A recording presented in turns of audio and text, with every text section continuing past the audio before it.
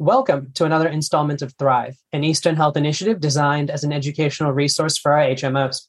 My name is Visakan, and I'm the pediatric content curator for Thrive, and I'll be hosting this podcast. Today, I'm joined by Dr. Andy Lovett, general pediatrician and current clinical director of pediatrics at Eastern Health. Today, we will be talking about an approach on how to assess and manage the child who presents with an acute vomiting and/or diarrheal illness, including how to perform a fluid assessment, how to treat dehydration, and important alternative diagnoses to consider apart from gastro.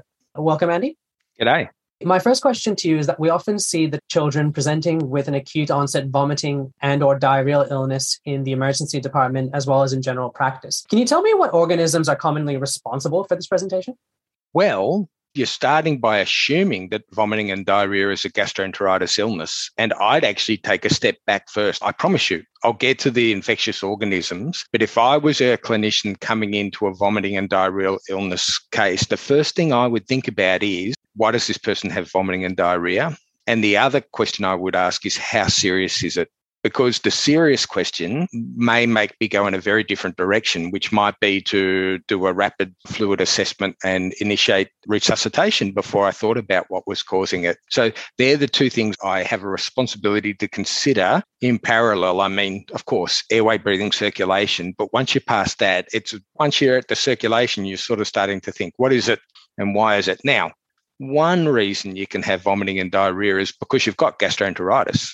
And there is a series of infectious organisms, and we'll go through those in a minute. And you actually flagged that there were differentials. So we'll put the differentials aside, but really at the start, best to go in with an open mind. One of the gems I got when I was a trainee, and I hope I'll talk about a few of them over the next 40 to 60 minutes, but one of the gems I got was it's never gastroenteritis until there is diarrhea, because the differential diagnosis for vomiting on its own is much wider than a differential diagnosis for vomiting and diarrhea.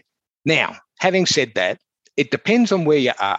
So I'm sitting in metropolitan Melbourne, and if I get a pediatric patient coming in with vomiting and diarrhea, if I think it's an infectious vomiting and diarrhea, it's highly likely to be viral. But it would be different. If I was in the Northern Territory, the chances of it being something like a salmonella, which we do certainly see here, is higher. And if I've been an aid worker in Vietnam before, and I'd really have to think more carefully about things like Shigella, which I don't often see in this country.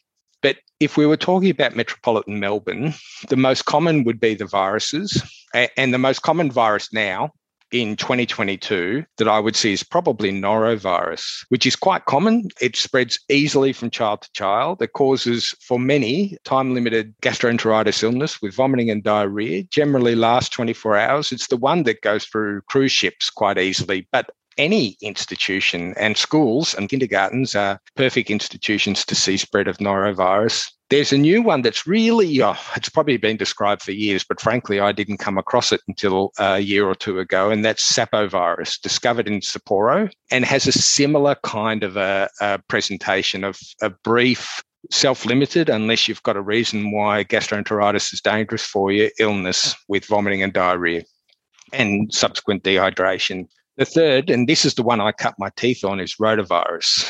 And rotavirus is worldwide probably the most common cause of vomiting and diarrhea and kills far too many children in our world. So in Australia, we would think of it as a mild illness that is easily treated. But if you can really become very dehydrated and develop quite nasty complications from it if it goes untreated. And I certainly, in my training, before we got the rotavirus vaccine, saw kids that were 12 and 15% dehydrated, which is quite a dangerous level of dehydration due to rotavirus.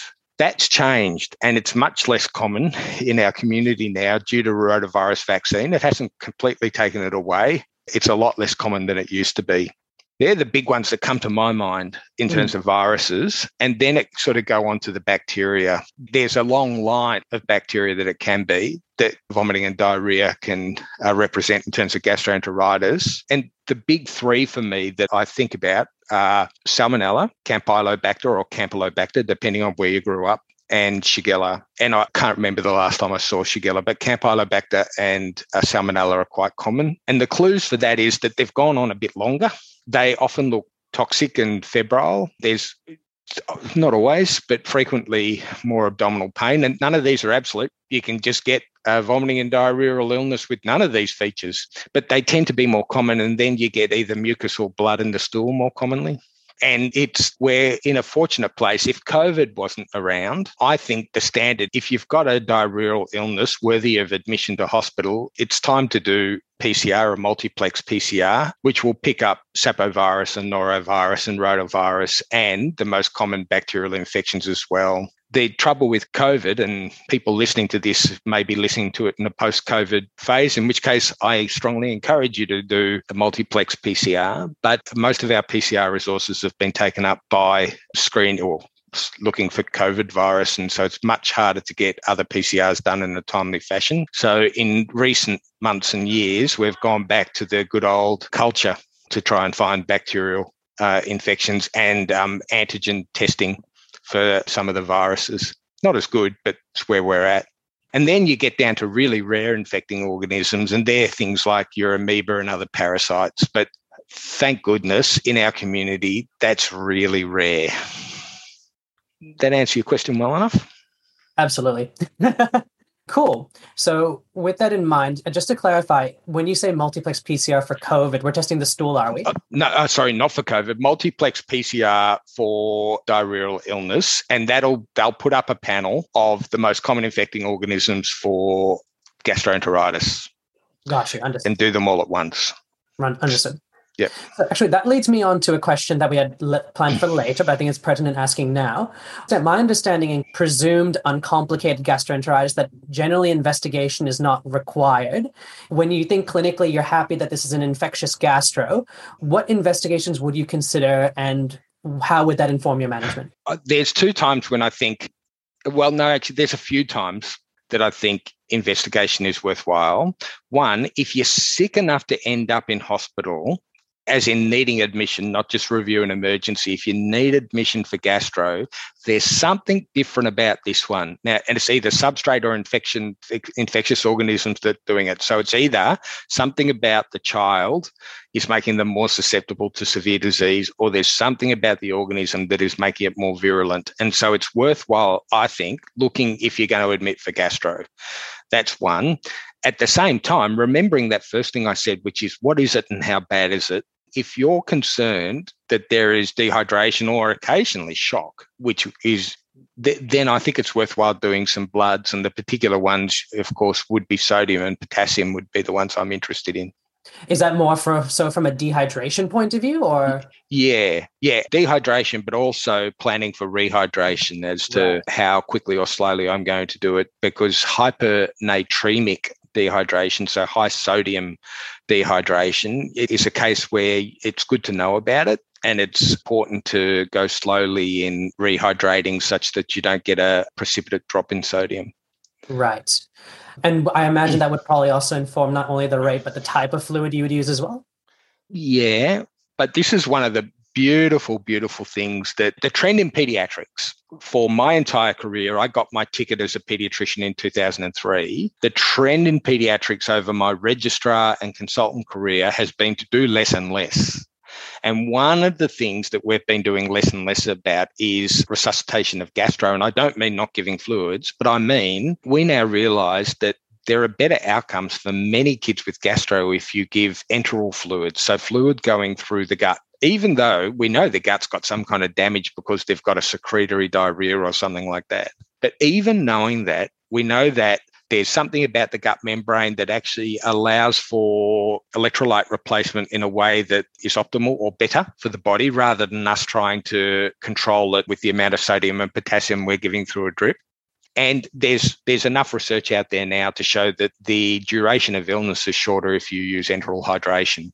Don't know why, but it's out there. And that research that came out of India, that research, and was disregarded by the Western world for a decade or two before we actually realised that they were right. And frankly, it's still disregarded in a lot of the Western world. I think that's a case of arrogance, really, rather than looking barefacedly at the evidence, which is they're right. So the way we generally do it here is for kids probably less than 4 will tend to use nasogastric as the first line in rehydration or encourage it. If they're shocked, if they're frankly shocked, it's different because they need IV resuscitation, including boluses of fluid and all sorts of things. And once an IV's in, comes an ethical question as to whether it's reasonable to put a nasogastric in as well, given that that's another distressing procedure to a child. So that's a discussion really to be had with a mature clinician who's done it a lot. And my own personal approach is I sometimes go way above 4 for nasogastric rehydration because I know that the kid will get better quicker. And I know that I'm going to put the child at less risk of sodium and potassium danger by doing so.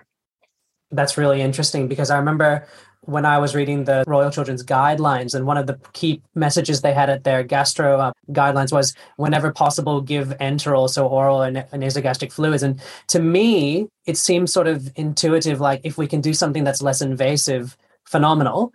But then I didn't also realize that it carried that benefit of we're actually treating them better. Yeah, you need to carry your team, remembering that we as doctors, we're not autonomous individuals doing everything ourselves. We work in teams, and it's important to carry your team with you. And some teams, if they're not familiar with kids or haven't done kids for a long time, this will still be new to them. They'll still have a bias towards intravenous. And people who work in, for example, mixed EDs, this isn't what you do with adults. And it's quite a pediatric practice.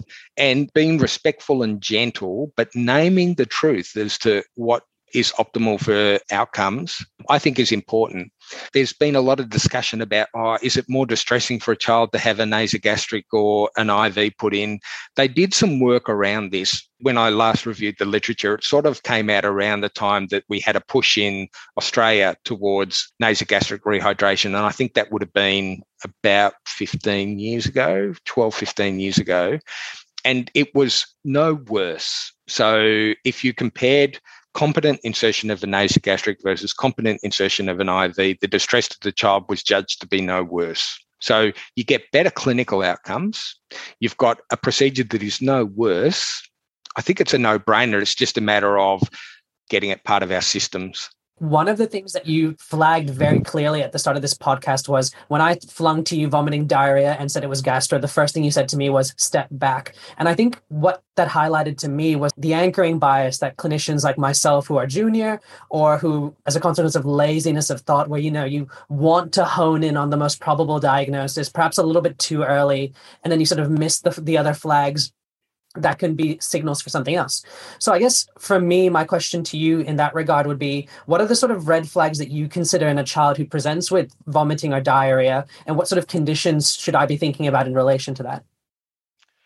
Okay, so my advice is always keep an open mind. Keep an open mind. Yep, sometimes we need the ward clerk will need a diagnosis in order to admit them. And so, you can say gastroenteritis, or you could say, if you want to have that philosophy of open mind, presumed gastroenteritis or whatever you want to say, but keep an open mind. Both vomiting and diarrhea, to a certain extent, can be non-specific signs of systemic illness. And so, but vomiting more truly, but it's quite easy. I've seen plenty of urinary tract infections that have presented with a vomiting and diarrhea as the presenting features. And so when's that a risk? I mean, it can be a risk at any age, but it's a particular risk in children that are not yet continent of urine and wearing nappies. And I think that's because there's feces sitting around the urethral meatus in closer proximity to the bladder more often. I think it's as basic as that. And that would also be true because we know that females get more UTIs in that age group than males.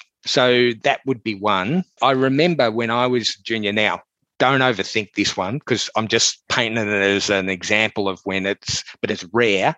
But I remember I talk about anchoring bias. I was a resident on a cardiology unit at the hospital I was training at. And we had this kid who had vomiting and diarrhea, a baby, 6 days old, vomiting and diarrhea. And, we're making sure we're giving frequent feeds, making sure the urine's okay. And this vomiting and diarrhea is not going away. And so eventually we asked the general medical unit to come along and have a look at the kid. And the kid had meningitis and we'd missed it. And I'm a general pediatric trainee, a resident, mind you, my second year of training, but I didn't even think of meningitis as a differential because vomiting and diarrhea can be a non-specific sign or symptom of a systemic illness. Septicemia can cause vomiting and diarrhea. Pneumonia, there's plenty of kids who get their appendixes taken out or are diagnosed with gastroenteritis for their lower lobe pneumonia as well. So that's a thing. So keep an open mind. Yeah, they're probably the main ones. If you're talking about infection, then of course, if you widen yourself out to just vomiting, then there's all sorts of things, raised intracranial pressure and so on, which we probably don't have time to talk about today. Yeah. Fair. I was expecting you to give an answer that a list of differentials, but I like the fact that you went back to keeping an open mind and just seeing the flags for what they are as opposed to what you want to make them to believe, which is what I think I do sometimes. Yeah. But I will move on to the next question. One other differential. So I used to love picking up on a Saturday morning when I was a registrar at a paediatric hospital.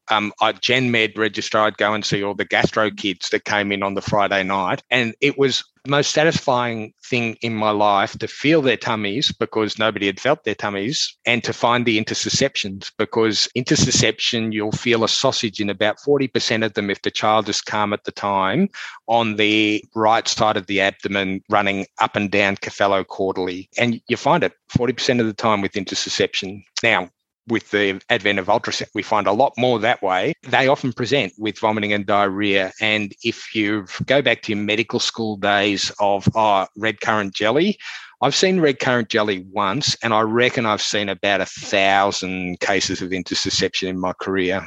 I've seen red currant jelly once. And it's masquerading as gastro. It often does. If there was a feature that would make you think, gee, I wonder if this is intussusception, is that intermittent irritability, where they're inconsolably crying for a period of time, and that's probably when the bowel is spasming, and then they get a period where they're not. But they'll often get a systemic response of vomiting and diarrhea as part of the illness. So don't be surprised. I think what I'm taking from that is, unlike a child with gastro who sort of has that systemic inflammation and will be just generally miserable, you'll have a child who is colicky nature to that pain and then really well in between. And it's that sort of swinging between that would be really so more. That the irritability will be like that, but the vomiting may not. The vomiting and diarrhea may be like a gastro illness, but the irritability of intussusception is intermittent. Okay. Impressive, then none. Yep, right. Colicky. All right, I shall be moving on to the next question. Yep. Can you walk us through how you would go about systematically assessing a child's fluid status? And I know this is presuming if we are managing gastro, and then managing dehydration is a common thing for managing gastro. Yep. So I go back to, if you've done an APLS course, I often think of it using that system, which is the features and the effects. So what are the features of dehydration? Well, they're sunken fontanelle. You've got to be careful with that one and know one of these signs is absolute. It's kind of putting them all together. But a sunken fontanelle is helpful in young kids. Fontanelle, off the top of my head, start to become fibrous from about 3 or 4 months. And after that, it's not so reliable as a sign. But in those young kids, it can be. And if you're looking for a definition of a fontanelle, it's actually bulging. So this is a different one, but I'll tell you about it anyway. What is the definition of a bulging fontanelle? It is to hold the child who is not crying at 45 degrees and to feel the fontanelle in relation to the cranial plates. And if it's above the level of the cranial plates, that's the definition of bulging. Sunken, you're just going to have to feel enough of them to know that, oh, that feels different to the other 25 I felt in the last week. Mm-hmm. So anyway, sunken fontanelle, dry eyes, no tears, dry mucous membranes, peripheral sort of signs, and particularly, oh, mate, I've lost the word for it. Help me. Do you mean like scab refill? No, lacy type skin. Skin turgor? No, it'll come to me. Skin turgor is important, but let's talk about that for a minute. Skin turgor, there's some research to say that it's a highly useful sign if you elicit the sign often in well kids so that you detect the unwell kid, and you always pick the same bit of skin. So some people choose the skin over the triceps. Some people choose the skin at the line of the lower ribs as they come to the abdomen. Some choose skin next to the umbilicus. You can pick where you like, but always do it in the same place with each kid you assess. And if you do that, then skin turgor becomes a useful sign. And then with that in mind, do you find that there are some signs that you are hunting for that you find particularly reliable? Yeah, I'll keep going because there's more. So we've talked about turgor, cool peripheries. Decreased urine output is a very, very useful sign. What I'm always interested, because I think people will vary in their estimation of how heavy a nappy was. And so I don't pay so much attention to that myself. I actually pay more attention to how frequent is the urine output? How frequently did you see? And it can be difficult when you've got gastro because, of course, it's hard to see urine when there's a puddle full of liquidy poo. But nevertheless, it's a question I ask. The gold standard sign for dehydration is actually comparative weights. And we spend a lot of money on the green books, which is the infant welfare books, where weights are documented. And so one of the things I'll always ask is, do you have your green book? In the book, there is a place where you can plot growth, or sometimes the maternal and child health nurses helpfully printed one out on a plot. It actually gives you the centile they've been following. And if they've reasonably been following their centile for a long period of time, and then you've got 3 or 4 months where they haven't been weighed, you can kind of make a fairly good guess as to where it was going to be based on that. Not as good as having a recent weight, but you can, and then you can get a current weight. And the other thing that I find really helpful, and I say this to all the junior staff who work in emergency, even if a kid comes in with a stubbed toe this week to emergency, please, please, please weigh them, because next week they're probably going to come back with gastro. And having that weight will be really helpful in assessing the level of dehydration we're dealing with. So there's some of the signs, and then the effects. And the key effects, I'd say, is mentation. So if a child is obtunded or lethargic or anything like that, hard to wake up, that can be an effect of severe dehydration. Delayed capillary return, I should have come back to as a sign of dehydration. And remembering that capillary return in kids has to be taken centrally. And I do it either on the forehead, on the center of the chest, or the center of the back, because kids can shut down their peripheries far better than adults can. So you can have a capillary return centrally of less than 2 seconds and a peripheral capillary return of 5 quite easily, particularly if you've got a fever or something like that. So always take it centrally. And then, of course, tachycardia. They're the signs that I use to assess hydration. Are there other complications of fluid loss that you think about? To me, some of the things I see clinicians consider is hypoglycemia and electrolyte disturbances. When do you start considering those other things? Back years ago, we thought we could clearly and tidily detect 3% versus 6% versus 9% dehydration. And in most guidelines, we've stopped talking about that. And we now talk about mild, moderate, and severe because we know we're not that good. When you get to the severe end, it probably is worth checking bloods and checking the urine. Don't forget to check the urine for the differential, but it's worth checking bloods. But that doesn't necessarily mean you have to put a cannula in. You can do a finger prick blood. You're mostly interested to know what the sodium is. And if there's been a heap of vomiting, you probably want to know what the potassium is as well. With finger prick sample, you can sometimes get lysis and therefore not get the potassium, and you have to make your judgment about that. But probably at the point of severe or requiring admission, it's not unreasonable to think I need to do bloods. Now, glucose, it is a thing which we recognise more and more. And if you're doing bloods for electrolytes, then it's probably worthwhile doing bloods for glucose at the same time. We certainly are recognising that more and more in another group of patients we get routinely dehydrated, and that's patients with anorexia nervosa. That's a conversation that we will have on another day, I'm sure. No worries. Well, thank you so much for that. That's been really helpful, Andy. I think we're going to wrap up here and break this into 2 parts. For part 2, we'll be taking a deep dive into the principles of rehydration, including routes, rates, and choice of fluids, as well as exploring adjuncts to therapy besides rehydration. And then finally, we'll be wrapping up with pearls and pitfalls of fluid prescribing. Thank you so much, Andy. It's been a pleasure having you, and I look forward to learning more from you next time. All right.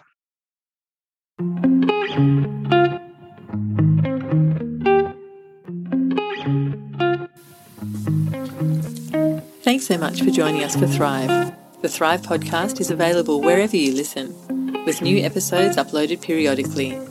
To get the most out of this episode, you can access show notes and a growing library of resources through Workplace. Just log in with your Eastern Health email address and password and search for the Thrive group. We'd love to hear your feedback.